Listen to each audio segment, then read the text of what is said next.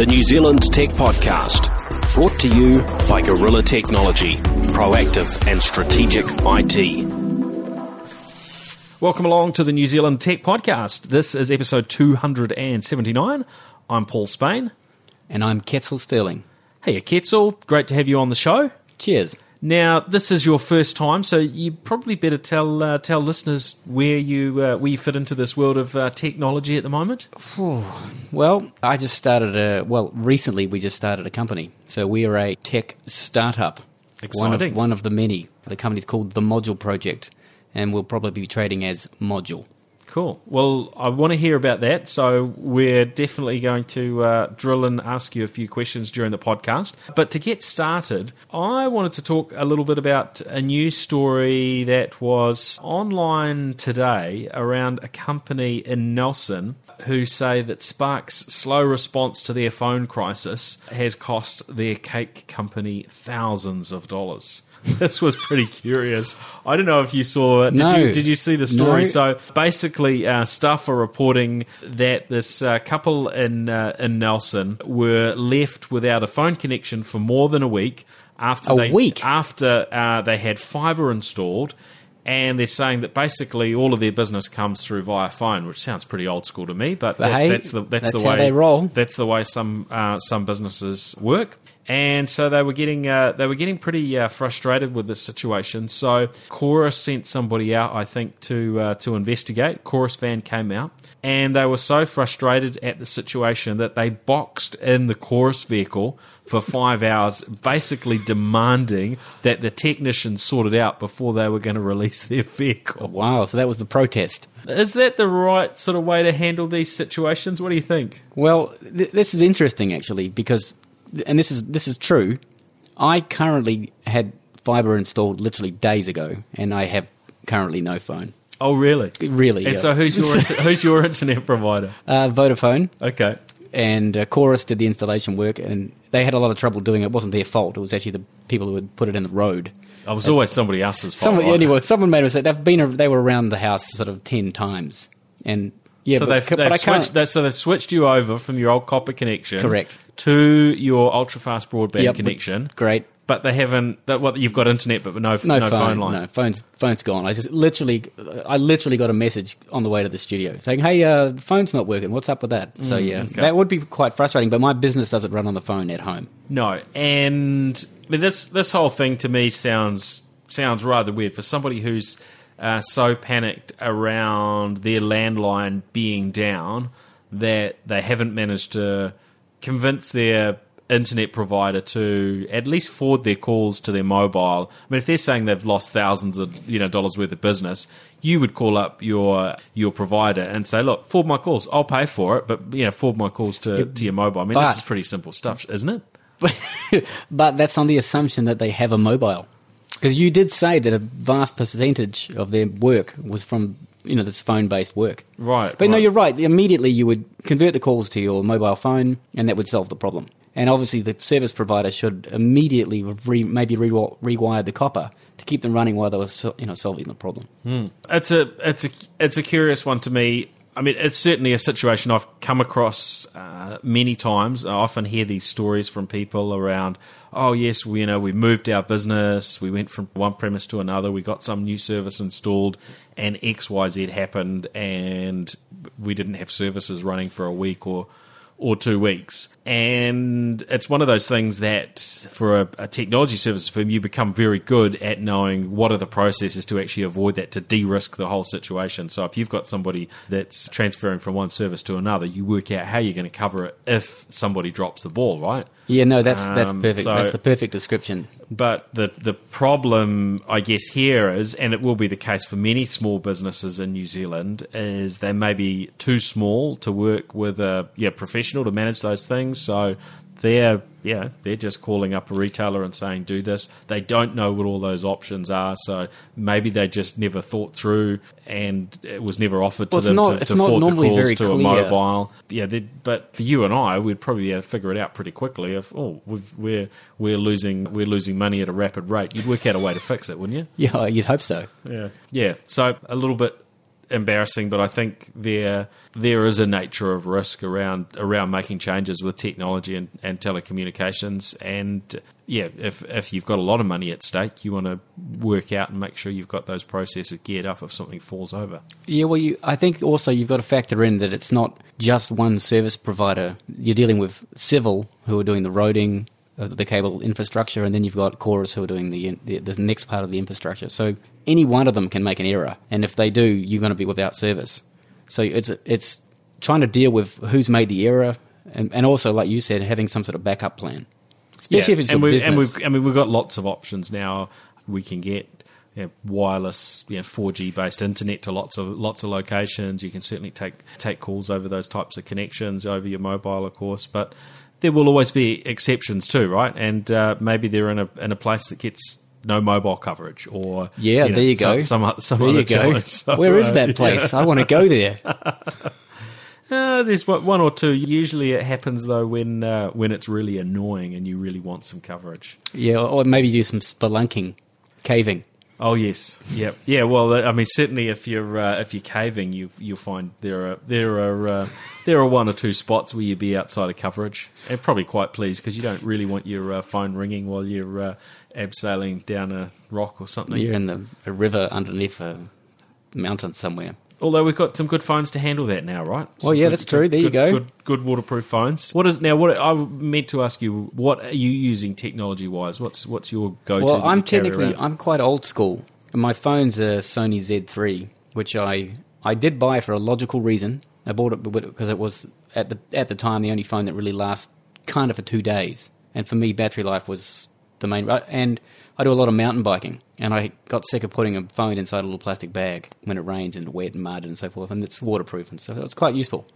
Yeah, but I haven't had a reason to buy another one. Pretty good handset from that perspective. All right, so yeah, that is the story of the Grumpy Spark customers. And since they've managed to get all this media attention, we better mention their company, Chocolate Velvet. They're called Chocolate Velvet. So that does sound good. If you feel sorry for them and you're in Nelson, I think it is, then you can go and help them out by giving them a call once their phone's back up and running, and ordering a chocolate velvet cake, I suppose. So yeah. Now on to other topics. We've had a deal announced today between New Zealand and Alibaba. Now, Alibaba, pretty big company. I was interviewed on Radio Live about them today, about the business aspects of this deal, and I looked it up, and their market cap was about $250 million US. So they're a pretty valuable entity in the scheme of things. That's $250 million. Sorry, $250 billion is what I'm trying to say. Yeah. I was going to say that's not a very. We'll be bigger than that. $250 billion. So I think it was So certainly well over 300 billion New Zealand dollars. So a pretty sizable entity, and one of which probably quite a few of us in New Zealand have interacted with. Now, they've got a lot of online properties, but this deal is really about, I think, helping New Zealand businesses being able to get their products onto Alibaba's online properties and sell particularly to the Chinese consumers. Yep. So I think this is pretty interesting if it can help with that process. And I guess you could compare that a little bit to a few years ago, people were trying to get their products so they would come up high in Google rankings and so on. There was so much to learn for businesses around getting into the online world, and this is just another niche, although niche is probably the wrong word because it's pretty massive. It's the second largest market on Earth. It's huge, isn't it? So what is the largest market on Earth? Well, is that the US? Supposedly, it's fascinating. It's the US, but these tables will turn at some stage in the not too distant future. Yes, we have some interesting times ahead, especially with the way politics are going. Well, it has to be positive news. That has to be positive news for like a small New Zealand company that exports. Well, if you can get your products onto Alibaba's online properties and have them picked up and have people actually finding what you're doing and excited about your products, and that's pretty interesting. I think. Well, they're talking about training as well. They're talking about flying you over there, spending a few weeks learning their market and so forth. So it's beyond just a listing. It's actually a service. That's a key, isn't it? And I think as Kiwis, for those of us who haven't been well exposed to the Chinese market, many of us just won't know how to represent our products. Certainly there are language difficulties, Yep. but understanding how people in different markets actually the market operate dynamic in and that making country. sure that you're fulfilling the needs that they've got rather than New Zealand needs, which are going to Yep. be quite different, right? Oh, absolutely. What we like here is not what they like there. So you absolutely have to have a market awareness. And the only way to do that is to get in there and learn it. And obviously being trained by their staff there is going to just get you to the market much faster. And there's talk of a local presence here in New Zealand as well. So Yeah, I saw that as well. Yeah, so I think there's lots there to be positive about. I'm kind of curious what's in it for Alibaba, a deal like this. Obviously, there is some benefit, but in the scheme of things, we're not the biggest country to be signing deals with, but it does potentially open some doors for them to start signing deals with other markets and maybe it's a and test other case. countries. So yeah. Well, I guess you can look at it from the other perspective as well, though. I mean, it goes both directions. They're going to want to be selling the other direction. Of course, and as anything well. that creates publicity for them, and I'm sure if you look at the amount of publicity that they've had in the media over this announcement, there'll be lots of people, who are they? I've never heard of them before, Yep. who will suddenly be visiting and having a look at Alibaba, AliExpress, Yep. and so on. They've also got Alipay, which is, I guess, a PayPal type service Similar aimed at yep. the Chinese market, and they cut right across the retailing as well as wholesaling, the direct to consumer type sales and so on. So they're competing with the likes of eBay and TradeMe, and I'm sure a lot of our listeners will have bought products through probably AliExpress would be the most common one Yep. for individual purchases, but. Yeah, there is just access to a massive range of products, and it's it's quite fascinating to actually go in and search for bits and pieces there, and especially comparing some of the simple products that you might buy locally that you can go online and buy off these guys and find that they ship them freight free or ship them for $1. Yeah, or, low shipping costs are everything nowadays. to New Zealand. In those sorts of cases, adding in a local sourcing of the product, might double, triple, quadruple the price in some cases. So Yeah, absolutely. it's it's certainly, I think, the way we will see things moving more and more longer term. I do think from that consumer perspective, though, there are some challenges. I don't know if you bought much stuff through AliExpress. I've been at buying all. things online. I mean, I don't know if I'm proud to admit it or not. I have no idea whether it's good or bad. But I have been buying things online for a long time, because I used to live in the States, and over there we were doing that a lot earlier than we're doing it, maybe 5 to 6 years earlier with Amazon, obviously.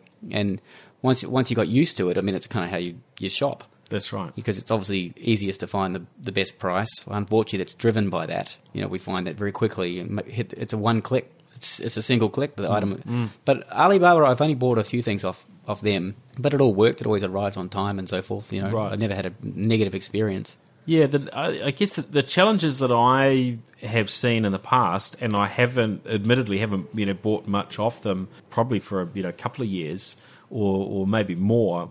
That I experienced is, the site looks okay. You seem to be able to find things, but there seem to be so many traders, and determining whether you were buying off somebody who was good or bad just doesn't seem as simple to me as eBay, for instance. Yep. Which is probably for those sorts of online purchases when you've got a choice of AliExpress, eBay, or TradeMe. For me, I've probably veered a bit more towards eBay. So there's something there, but I think there's a whole lot of personal preference in there too. Yeah, I think a lot of because it's that. Other people will buy off AliExpress and be very happy with it, and they buy all sorts of things there. And I mean, these aren't the only options, of course. There's I think it depends on. choices. It really does depend on what you're buying.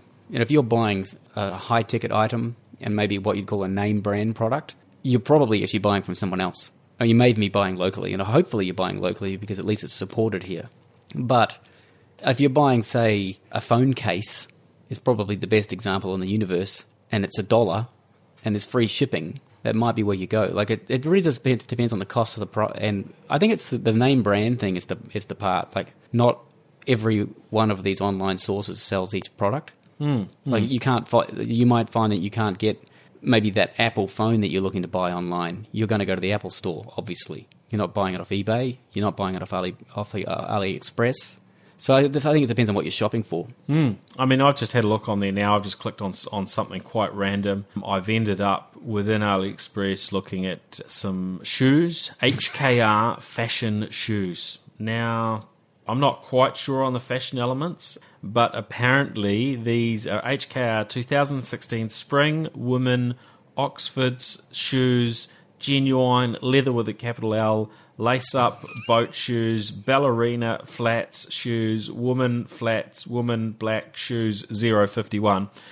They've had 38 orders, 11 votes, and they've got 4.9 stars out of 5, and they're between US $14.29 and US $16.49, a little bit cheaper if you buy through the app, and they're available American shoe sizes, US shoe sizes of 4, 5, 6, 7, 8, or 9, and there is free shipping to New Zealand via China Post, registered email, delivery estimate of 15 to 34 days. So free shipping, 2 weeks sort of time frame. And so if you work that out, you're getting some brand new leather shoes for, I don't know, $22, $23. They sound like an interesting shoe. Did you notice that? They're a boat shoe as well as some sort of ballerina slipper.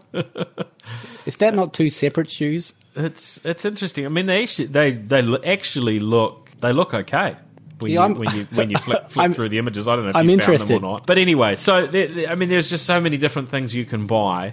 But there are some challenges. So what if you get them and they're the wrong size? Is it worth the hassle to send them back? No, probably not. So what do you do with them? That does seem a little strange, isn't it? That you've bought a pair of shoes from another country. They've arrived. They're not the right. You send them back to that country. It's hypothetically not the best system. No. So there are a few challenges with that. I mean, the US, because of their population, handles it really, really well. There's some really good retailers there in terms of online shoes and clothing. They'll send them to you freight free. You can try whatever you want, send them back, and they cover all of that cost. Now, you don't pay $15 US for shoes though when you're doing that. So you do have some other options. But here you could be waiting. You could be waiting 5 weeks for them to. You could be waiting 5 weeks for them to arrive. Bit of a test there of the Bluetooth system. I think that was the Bluetooth system on the new speaker we've got here. Oh, that's good. We'll have to dive in and chat about that then. So that's probably enough on AliExpress. There's a whole lot we could. I was going to buy something. Oh, you're in the middle of buying something. Well, I found a multi-bag pouch polyester fabric 600D Oxford. It's a tool. It's a tool bag for a man. It says here, and 98.8% of people who purchased it are satisfied. Okay. That's good. I am curious about the review side because that was an area in the past, and I think it probably depends on your product that I was left not quite so confident, and maybe it was some of the more obscure products where they only had 1 or 2, maybe 3 reviews. It's very hard to have a lot of confidence. Yeah, that for my purchasing online for me, like it's always been review based. Always. I mean, that's all you got to go on. And that's where Amazon are fantastic, right? Yeah, they are the benchmark for that. Yeah. Okay, so into our other topics. Now, we have got this new Bluetooth speaker here that the chaps from Sony fired across. Now, quite a nice ringtone coming through there off your that was quite good, actually. Through the I didn't quite know what was happening. Bluetooth. So this is Sony's new SRS XB3 Bluetooth speaker. Now, the one that we've got is in this stunning, you wouldn't get run over if you were walking down the middle of the road with lime green. It does serve 2 purposes, this speaker. Not only is it a speaker, it's also a safety vest. Well, if you could attach it to yourself in some manner. But it's pretty solid, isn't it? And we're comparing yeah. it to the Ultimate Airs or Logitech Mega Boom. UE Boom and Mega Boom. It kind of sits in some ways between the two. I mean, it looks not a whole lot bigger, although it's square rather than tubular like the UE it's Boom 2 size, but it's a little heavier. But yeah, it comes in about 900 grams. It looks pretty capable. Now they've got a level of waterproof or spray-proofness of it. So you could splash a bit of water around it, and it's supposed to handle it. But looking at the covers and so on, I wouldn't be dumping it in some water or anything like that. I think you might. Yeah, I don't think it's a diving speaker. No, not quite. But it actually, I had a play with this over the weekend. You tried it out here. The sound sound good. that came out of it I was actually quite impressed. is reasonable, right? Yeah, it's quite well. Obviously, with wireless speakers, the biggest issue with all of them is obviously bass. The smaller the speaker, the lower the less bass. You need a larger cavity size to get more bass. It's simple physics. And this one's actually surprisingly good lower end for a medium-sized speaker. But the penalty is it's a little heavier. 900 grams is sort of pushing it for what you'd call a mobile. It depends on what you're looking for. Now, what we are told about this one is it's got a pretty decent battery life. And one of the other things that I hadn't noticed on any of the Bluetooth speakers before, but you've told me that a few of them have this, is it's got just a standard USB port. Now, it's got a proprietary charger, so you can't charge it through a micro USB, which some of the other speakers have, but it means it charges a bit quicker. At a rapid rate. And it's got this USB port, so you can plug in your smartphone if you're out and about and actually charge your smartphone off the back of it, which seems like a reasonably good idea. Yeah, it seems to be that's a facility that a lot of the newer wireless speakers are offering, and that's charging. They run a larger battery, so they can obviously easily charge a cell phone. Yeah, I think it's actually not something I've ever used. But if you're camping and you were low and you were really desperate for some charge, I'm sure that'd be useful. Well, it's sort of. The one of the biggest components in it is the battery, right? So you are carrying around a portable battery. So literally, yes. It makes sense that you should be able to use that for some other bits and pieces. Now we're told that the battery life on this is a whopping 24 hours. Yeah, well, that's an interesting one. You got to be very careful with that specification because that at what volume? And is that wired in, or is that over Bluetooth? Because Bluetooth uses a bit more. Every company seems to have a different measurement in terms of their battery life. Because you've got that mini jack input, so you can run a cable from your laptop or your smartphone or your tablet, whatever. There's a couple on the market that say 24 hours. There's another couple that say that, but when tested at relatively high volumes, none of them got even over 12. No, and that's the up to figure. It's a little bit like what we see for laptops and other devices. And if you get half of that, then you often feel you're doing pretty well. Or maybe it's music style. Like if you're listening to, say, sort of some chilled ambient, it'll do 24 hours. But if you're into the hard chilled techno, ambient music, turned down, wired in, and plugged into power, no, that would be going a little bit far in terms of with the wind behind you on a sunny day. Yeah. It'll do the 24. I could be massively mistaken, and maybe it does at full volume last for 24 hours. Seems unlikely to me. Now, it's also got NFC. So with a lot of phones, probably your Sony actually, you can do the one-touch pairing. So you were just able to tap on and it paired my automatically. phone. That's nice. Ease of use. A little bit annoying if you've got an iPhone, of course. They'll do NFC. Their near-field communication capability is pretty much close to zero, locked down. So you can't take advantage of it unless you're Apple paying. But it does have extra bass too, according to this button here. There is an extra bass button. If you press the bass on it for a little speaker is actually not too bad. I've certainly thought it sounded up there with the. It's one of the better ones. One of the better ones I've heard so far. Yeah. I've listened to a million of these things. All right, so that's enough about the Sony XB3 Bluetooth speaker. Other than pricing, the New Zealand retail price, again similar to what we've seen in other Bluetooth speakers around this sort of size. $299 is the retail price in New Zealand. The US price is $150. So you could feel a little bit hard done by compared to US pricing, but that seems somewhat par for the course living down common. here. kind of curious. The Yui Boom, I think, has a retail, or the Yui Boom 2, their current one of $199 US, and that retails here in New Zealand for, I think, maybe $330 is the full retail. I think it's the Mega Boom. They've got might be a little bit more for the Mega Boom's retail. I think that's sort of 350-ish. Okay. And the other one's in the 250-ish sort of number. Right. Okay. I think it depends whether we're talking their full retail prices or what you can actually get it for. In the stores. So, this one's an interesting one because it sort of does slide in between the two of them. It's sort of not as large as a Mega Boom, not as small as a Boom 2, which is and not as obviously as light either.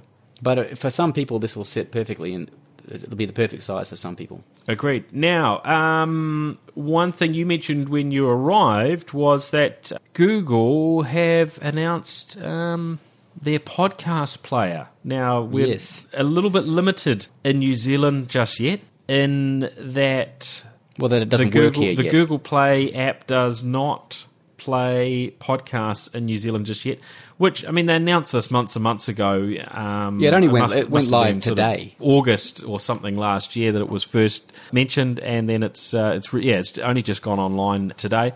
No doubt at some stage in the future they will open that up internationally. It reminds me a little bit of Microsoft's manoeuvres with podcasts through their Zune platform back in the day, and with Windows Phone, where they had a podcast app and a podcast capability that for many years was just locked down to the US. Now, I don't see a huge amount of rationale for this sort of approach, and I'd be pretty surprised if Google don't open it up internationally. They'll definitely open it reasonably rapidly quickly. too. Yeah. I mean, if they take a year to do it, I will be I'll be hugely disappointed. Well, remember with Google Play Music, their streaming service, the issue was licensing. In each new territory they had many licensing issues. So they had to go through, and it was supposedly the story is that it was very, very complicated for them. This is not a licensing issue. No, this is just a service issue. So they'll open it up much quicker than that. I hope so. I'm just remembering how poor Microsoft were in this area. I mean, they kept users I'm waiting an optimist. for years. So, I mean, Google are usually reasonably good with getting this sort of stuff out there. And I'm sure there will be some financial benefits for Google as well. I would imagine they will start opening up, being the company, the sort of company that they are, they will start opening up options so that podcasters can lay down cash with Google and promote their podcasts and get up into the charts just by spending a bit of money with Google. Good point. So I think there'll be some interesting aspects to this that we haven't seen from Apple. In previous discussions with Apple, I was left with the impression that they have some interest in maybe expanding the podcasting aspects of what they do. Today, they're certainly the most invested in this area. They've got dedicated staff around the world who cover the podcasting side and are making sure that the podcasts that you see through iTunes and through the podcast app are they've been selected. They work with the podcasters in terms of the way that the content gets displayed and so on. So they've got a reasonable investment, much bigger than anyone else by a long shot. And I hope this will bring Google sort of up in line with that. Well, you look at it this way. At the moment, what's the percentage of Android users versus Apple iOS users? I mean, it's still heavily swayed towards Android. Yeah, I mean, in terms of globally, in terms of the actual number of users, but if we look at the podcast stats, it shows it's heavily leaning towards Apple, right? Google doesn't even have a podcast player. And it's not even natively built into it, which is crazy if you think about it. So them announcing it, them doing it, it can't possibly be anything but good. No, I think there's a good upside to this. I had a look the other day at app that used to be called Podcast Addict. It's now called Podcast and Radio Addict. I'm sure there'll be a bunch of listeners that are listening using through it this very moment. That's right. And that one is, if I recall correctly, the biggest podcasting app on Android at the moment. And yeah, when I last looked, I think they were up to around 4 million downloads. So yeah, but when you compare that to some of the super popular apps on Android that are like Google Maps, probably up billion downloads, it shows that, I guess, that inconvenience of it not being there being a stock app available for podcasts. So yeah, I think this will be good. It's gonna. I think it'll be quite a game changer. It's going to take some time. But fast forward 2 years from now, and every Android phone, well, let's go 3 years ahead, every Android phone in the world's got an inbuilt podcast player. And Google are advertising to you podcasts. So obviously, I think in the long run, it's going to be good for everybody. I wonder whether they'll have paid podcasts and what other things they'll come up with. But I yeah, guess whether we'll they'll do find premium that. We'll find that services out. and so forth. There's one or two of those sorts of services already. It is certainly quite possible they could go down that track. So, well, I mean, currently we'll when see. I talk to someone about a podcast and they want to know how to listen to them and they haven't listened to them before, I've got to say, well, you need to install this app and you've got to turn this off and get rid of this notification. It's a little complicated. It is. So, yeah, for the non-technical people, this will be a boon, and I'm sure most Android users will be interested in having a Well, look. here's a question for you. What podcast player do you use? I use a mix. I've definitely used Podcast Addict on Android, amongst others, and then on Windows Phone and on iOS. I'm just using the stock ones. But people are always telling me about, you must try out this one and that one, and I do try out other applications. But I usually end up sort of going back to the existing, the most sort of stock standard ones. Just moving around devices, and they're all set up and seem to work without an extra layer. I have very similar behaviour until recently. Someone shouted out an app for Android called Pocket Casts, which is let's call it the alternative to Podcast Addict. And I switched over to that called Pocket Casts, and for me, definitely superior. Yep. Well, there are sort of features like playback speeds that can be really handy. We've got apps that'll sort of take out the little gaps and pauses in podcasts, so you get through a little bit more content. You add together all those sort of features. If you are listening to a lot of podcasts, they do come in pretty handy. And I'll certainly use the I think it's a 1.5 times type speed quite commonly to listen to content, so I can squeeze a bit more in. If you've got a longer commute, then that may not be so much of an issue. Yeah, it's an interesting. I do quite a bit of mountain biking out at Woodhill, and for me that's a 50-minute drive. And the podcast is like my saviour because it's the perfect time I get to learn while I'm travelling. Superb. It's great. Yeah. Oh, that's good. Now, a couple of other things that we must discuss before we finish up.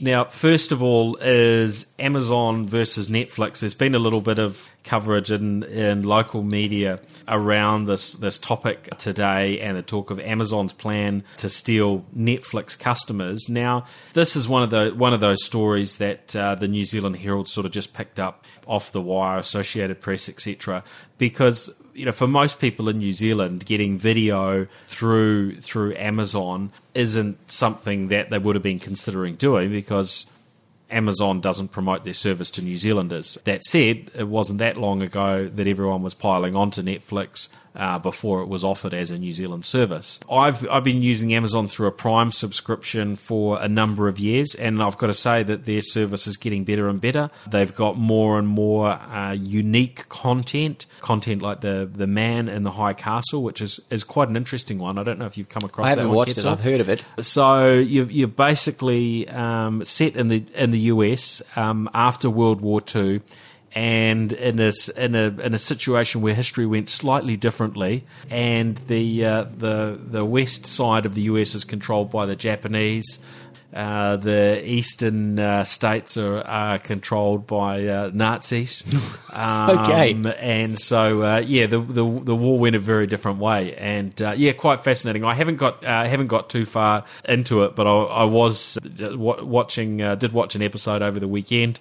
And so, it was curious when this story came out. And I've been finding recently, because of these issues that we've seen with accessing US Netflix, and I know a lot of listeners have sort of fed back that they've had issues with accessing the US content, getting messages popping up on the screen if they're using US Netflix, that it's detected they're using a proxy service or VPN, well, they are et trying to cetera. counteract it now, aren't they? They are, which is debatable why they're doing it and whether they should be doing it and what it's going to do to their customers. But I've got to say I've been finding, because I hadn't been watching a whole lot of the Amazon Prime subscrition content for a while, I found there's a whole bunch of stuff on there that I hadn't seen. So it's quite good, and they have got this their own content that they're paying to have produced in a similar manner as what Netflix are doing. So, but the big announce from them was they're breaking up their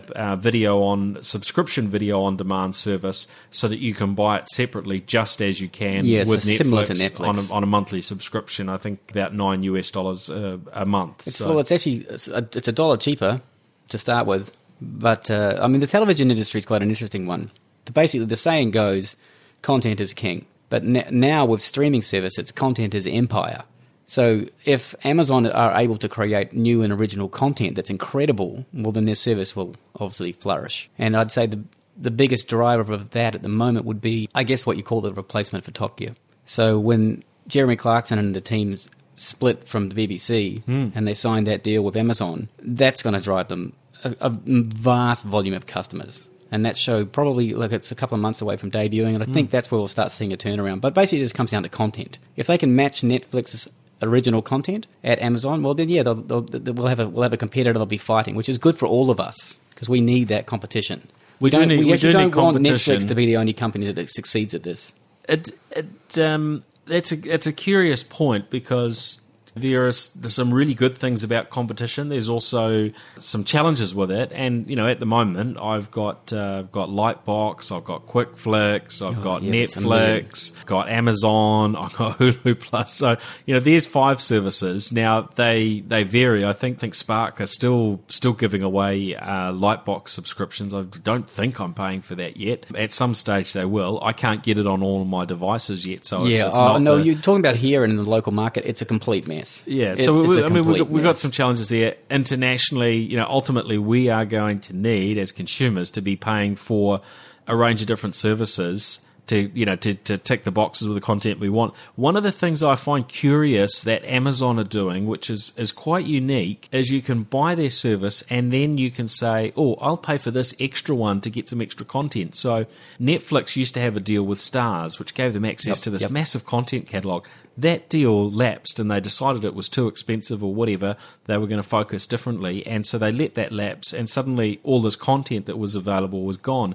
Now you can pay on top of your standard Amazon subscription to add in the Starz catalogue, and you get that back, which you can't get through Netflix. So there's some quite interesting things that are starting to come through, and we've seen, I guess, a similar thing happen in the US with the cable networks, where you'd buy you'd get your set-top box with your cable subscription.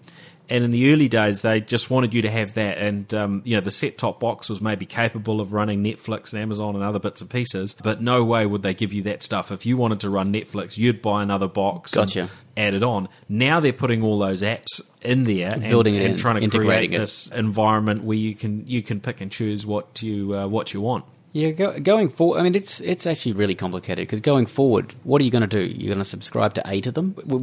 Or does somebody win? Well, it depends what sports you're into as well. Exactly, you start adding sport on. Yeah, you want Formula One, you've got to go to Sky. You could be spending $500 a month eventually. So the whole idea, we all sat here and we went, we want to get away from these crazy cable bundles, where we've got 500 channels we don't want. We just want one of them.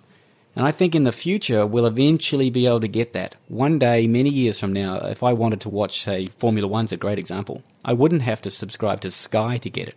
I would just subscribe to Formula One. But if that Formula One, and this is what we're seeing with some of the sport franchises, you might be paying a lot of money. Well, WWE's done that. We're the first to do it, really. One, right? Yeah, so what am I going to end up subscribing to 50 different things? I mean, that's actually, we're worse off than we were before with conventional television. We'll never see perfection, will we? Nirvana is not coming to us via the internet. I want to have streaming content for free with no advertising. It's not too much to ask, is it? No, not at all. Not at all.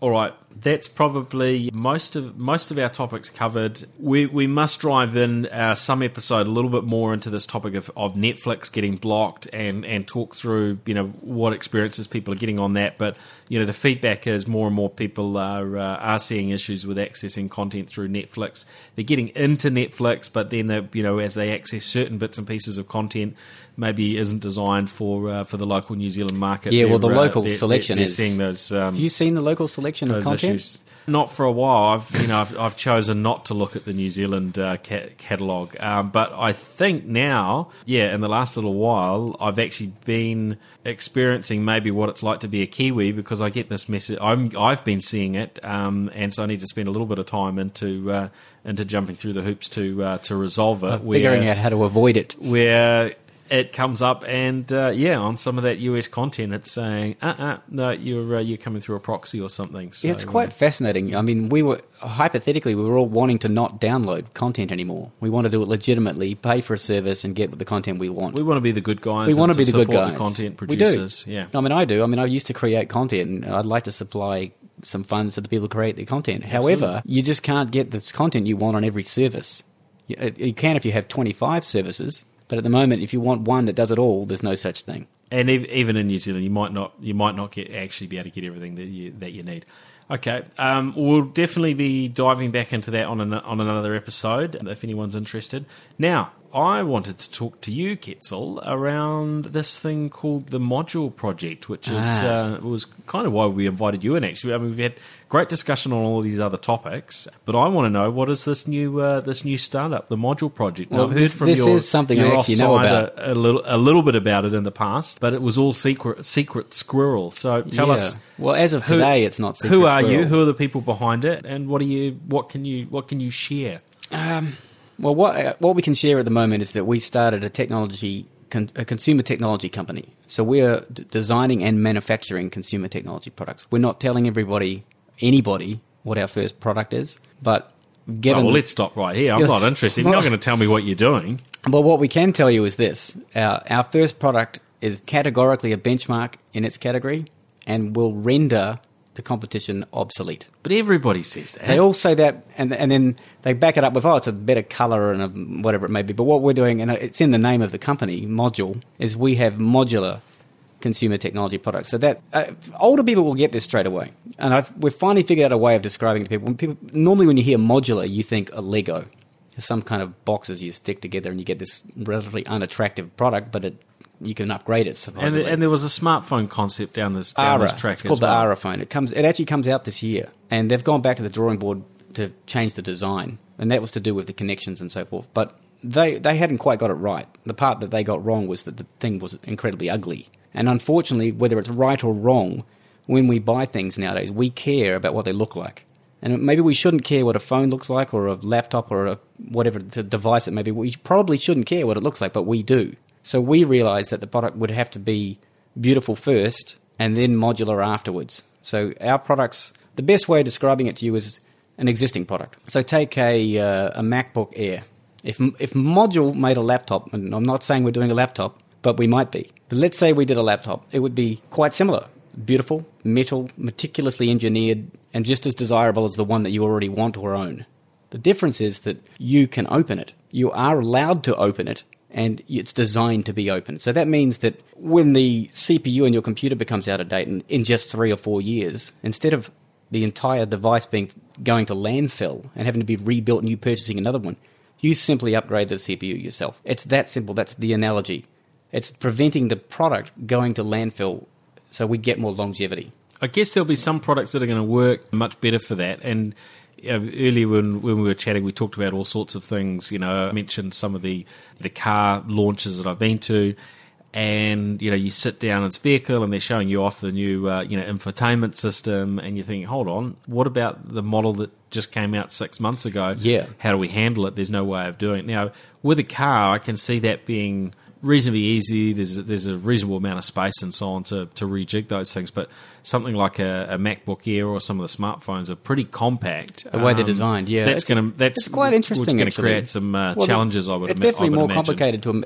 The way I look at it is like this. Let's say you use Apple as an example. They're a popular company. They make the biggest, individually largest selling phone in the world. They've got a team of thousands of engineers, and they can't design a phone that's the same thickness that's modular. I can't imagine how that could be possibly true. And they certainly couldn't do the same thing next year. They are in the business of selling you a new product. It's the same with a car. The upgrade part for a car is a new car. It's not an upgrade of the car that you currently own, because the companies making this have no environmental conscience. They don't care that we have to build another car. They want to sell you another car. So is your aim to sell a whole lot of product, or to inspire the industry so that you go out of business and Apple and all the big players end up making their own modular devices? Well, for us, success is that if I go into a store at some point in my life and a modular product as fantastic as the products that we've designed is on offer and I get to choose that as well, we've succeeded. if we force these massive companies or replace these massive companies with what we're doing, either one is fine. I don't really care how it works. As long as that when I go into a store and there's a shiny, gadgety phone that I can't upgrade and goes to landfill, and there's that becomes one next to it that I can, that lasts 5-10 times longer, well, we've succeeded. That's the end goal of the company, was to make more environmentally conscious devices. And at the moment, I don't know how we ended up where we are now, but we're in a point where it's literally mind-boggling. If I said to you, there's a new car out, gets a flat tyre, you have to throw the car away. No one would buy that car. That's the stupidest device ever known to mankind. However, we're doing it for virtually everything else we own, which is, if you think about it, it's just mind-boggling. And the fact that I guess there was a time you'd buy something like an appliance, and that appliance would last for 20 years. Easily. Now you go and buy a washing machine or a standard sort of appliance, and it's anyone's guess in terms of how long you're going to get out of it. You get 5 years out of it, you're happy. That's crazy. And a lot of the interesting part of it is especially mobile devices, anything that's battery driven, because the battery has a life cycle. So what we've got sitting in front of us, the Sony Bluetooth speaker we were talking about earlier. Yep. Now that looks as though it's pretty much locked down. So would that's an example of something, I guess, once the battery gets to its end of its life, categorically, you'd probably have to throw it away. A module version of this is something that has to exist. Because this particular device, in the next 3 or 4 years, they'll sell literally hundreds of millions of them. And all of them within 10 years will be in a landfill. All of them. Which, if you think about it, is mind-boggling that it's even legal to produce that. Because it's not... I can't open it. I have to send it back to someone. And if I'm lucky enough that they even support the product 5 years from now, they're probably not carrying bare batteries. And it's also... A lot of people don't understand how they manufacture these products now. Mostly plastic, and it's glued together. You'll essentially destroy it opening it. I mean, realistically, if it had, say, let's call what's otherwise known as a bolt or a screw, it's a new innovation, you could open this and then repair it. I think a lot of people, we've just ended up in this lifestyle of, oh, honey, buy us, get another one. And I don't think many of us realise the implications of our behaviour. I guess also a lot of us think that it's just the waste is the dangerous part, just throwing away, but it's actually the manufacturing as well. So when it's built, a huge amount of energy and resources go into making it. Every single new item that we buy, consume and throw away causes that damage. So if we could just, for example, let's say we had a module version of this wireless speaker, and instead of it going to landfill in 5 years, it went to landfill in 25 years. Well, just that step alone is worth us pursuing. You'd have to make something that's looks pretty good. If someone wants to own the same product for a long time, you've got to make it look good, don't you? Because a product that things date, right? And I mean, this has got buttons on it different from what we would have seen on a Bluetooth speaker 4 or 5 years ago. In fact, there weren't too many options around.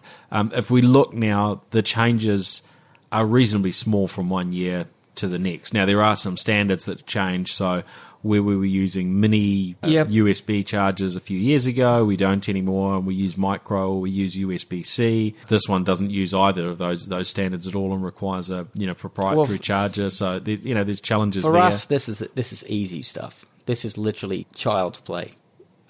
For us, it's very simple. The way that we design the product is that when you upgrade the board, that's an assembly that attaches to the plugs as well. So if we have a new spec, let's say it's called USB-D, it's a new spec, or we have GreenPhi in 15 years, you're just replacing a single part. Right, so you would make it so every element basically can be swapped out and changed. The idea is this: you go to the module website, and you've lost the Allen bolts. That's all you've lost. You pulled it apart, you put a new battery in, you lost the Allen bolts, but you'd like the same ones back again. You can order the Allen bolt. Any single part of the component that you've bought, every part, every component you can order. And not only do you get the product, so it arrives, you get a new CPU board, or whatever it might be. Let's say we've made a speaker. So then your driver's worn out 15 years from now. You order a driver, we send you a new driver, and we also it comes with return packaging, which you put the old driver in, and we recycle it. So it's a simple process for anyone to upgrade. Like if you can put a Lego toy together, then you can upgrade our product. It sounds to me like a great concept. On top of the fact that, like you said, the appearances thing is a really interesting part of it. Like it has to be desirable, and things change. So not only is the product internally modular, the exterior shell of all of our products is also customizable. So if you decide you want a wooden version, or it becomes trendy to have a neon, colourful, whatever. Well, that's something we'll offer. Where would 3D printing come into this? Because we're moving into this sort of world where we're getting open source designs available. We're getting bits and pieces where you could maybe 3D print a different case or a different future, element. When Would you everyone see has that being in part home, of it? I think it is, but we're probably 5-10 years away from that being a reality because we're talking about it. But that's like you ordering. It depends on what the product is and the complexity. Like this particular, for example, one of these speakers. That's not something of 3D printing anytime in the near future. The complexity internally in terms of the computer system. No, I guess I'm not talking about the entire thing, but you bought a product and you want to get a new shell, for absolutely. It, something like that. But that's meaning that means that your shell isn't going to be, say, a wooden shell. So it depends on what you want to make it. If you can make it it out depends if you've got a 3D printer for wood. There you well, go. you could do a bioplastic. The other thing is we're trying to get away from petroleum-based plastics and so forth. I mean, our first device is basically built from stainless steel because it's intrinsically recyclable because of its monetary value. Not because anyone wanted to be environmentally friendly, just because it has value. So it's 100% recyclable. But yeah, for us, what it was make the product out of premium materials, make it last longer, and allow the consumer, the owner. I think for us, we're trying to get to a conventional product. You're kind of renting it. It's yours, but it's not really yours because they're not going to support it for very long. You have to replace it. With ours, we want you to own it, maybe like people used to own things.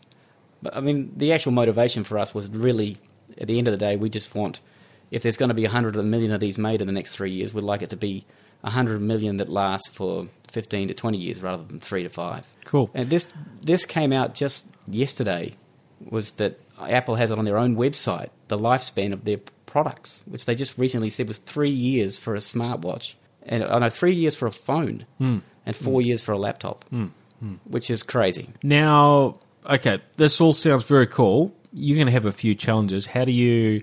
you talked about Apple and thousands of engineers and all those sorts of things. They've got bucket loads. Literally of money and people.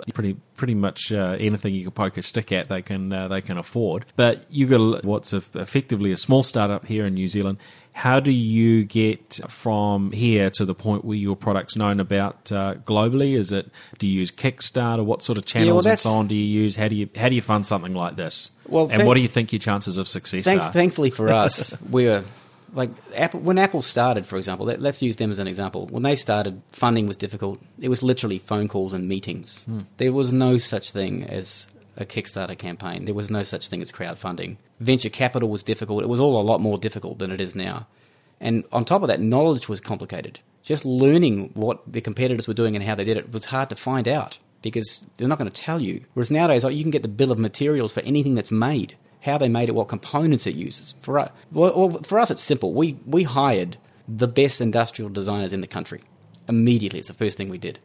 And we're just essentially building a team of the most talented people in the world. So for you guys getting started, I guess these have to be contract resources and so on until such time as you're at scale to actually... Well, I think a lot of companies do that too early. They start employing people as an employee way earlier than they need to. For us, and what we also did was our first product is not a motor vehicle.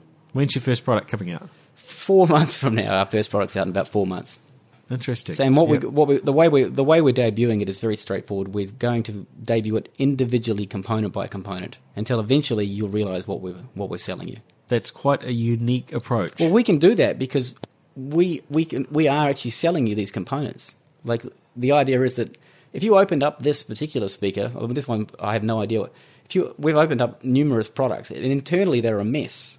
They're literally glued together full of a bunch of wires. The way that we're designing is there's virtually no cabling in our components. It's all hard.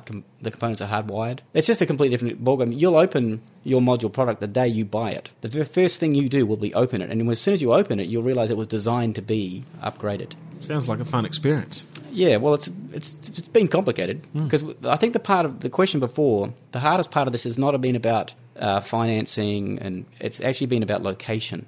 It's just being here. It's a little more complicated to do a tech startup consumer company basing out of New Zealand because when you say we want to take on the big players, they're like, who are you? Why? And we're like, well, it's a logical decision. We're just making a product that needs to exist. And we're so confident in the product that the difficulty for us now is just executing it perfectly. Because if we're selling you a product that's supposed to last you a lifetime or as long as it can physically last, we have to more than engineer it correctly. It has to be engineered perfectly. There's some great products on the market that nobody knows about, so you've got some challenges there in terms of I think that's the hardest part of the job. telling your story. I mean, obviously you've got to get that funding, and then you've got to get out and tell the story, depending on which way round that goes, depending on how you launch into market. Kickstarter a possibility for you, crowdfunding channel? I think we've decided, we haven't decided, but we're 95% of the way decided that we'll launch the first product. We were going to do it privately, but we feel for the product that we're launching, the price point that it's at and so forth, that it'll have the most success at Kickstarter. We're not aiming to launch it and maybe squeak by with our Kickstarter campaign. We're aiming to set a record with the Kickstarter campaign. That's our target. The current target, I think, was 19 million or something or other, with what is actually a product that hasn't even been delivered to the customers. So that's the benchmark. A product that's kind of weird, that was never it still hasn't been delivered to all their customers. So that's the benchmark. So we just have to beat that. Well, that's exciting. That's really cool. Good luck. Well, now, where will people find you online too? Because you've got a little bit of a video up that... Yeah, we posted the first video today. That's on YouTube. The first piece of your story. The first piece, and that's just essentially outlining the issue and what we're doing. It's YouTube Module Project is the YouTube account, but easiest way to find it is just go to the website, themoduleproject.com. Okay, that's great. Excellent. And if people want to track you down, can they reach you on Twitter or something like that as well? Me personally, no. What's the best way? I don't really exist. I founded the company with some other people, but the company's not about an individual, and it never will be. Our structure is very different. Apple's a great example. They were led by a very innovative person. After he passed away, the company's become less innovative, vastly so. What we're trying to do is solve an environmental issue. We're not trying to make people famous. So the idea for us is that we want module to be the message and leave it at that. Interesting times ahead. Well, we'll look forward to following your story, and we'll look forward to keeping in touch and seeing how it goes in the coming months. Yeah, so we'll be looking out for August and where you go. So August is when you'd be picking to be sort of launching something on a crowdfunding platform. Yeah, well, it's such a dangerous thing because people they see it as a pre-order, and we're about 30% engineered at the moment. We're a long way from being 100% engineered, and there's a lot more to do. And we're obviously making a product that lasts longer, so it's complicated for us. We can't physically rush it. If we rush it, we're doomed. But at the same time, people who order it, pay for it, they want the thing to arrive in X amount of time. So we're just going to be very clear and very careful with any promises about when the delivery dates will be on our product. So when we're comfortable that the product's so closely ready to go to market, that's when we announce the date. Yep, makes sense. I think that's us for this week. So thanks very much for joining me, Quetzal. Yeah, thanks for having me. That's great. Now, listeners that are wanting to find out a little bit more, then jump into nztechpodcast.com for the notes from this show. And you can also track us down on Twitter at nztechpodcast, and you can track me on Twitter at Paul Spain. So thanks, everyone. We'll catch you again next week for another episode. See you then. The New Zealand Tech Podcast, brought to you by Gorilla Technology, proactive and strategic IT.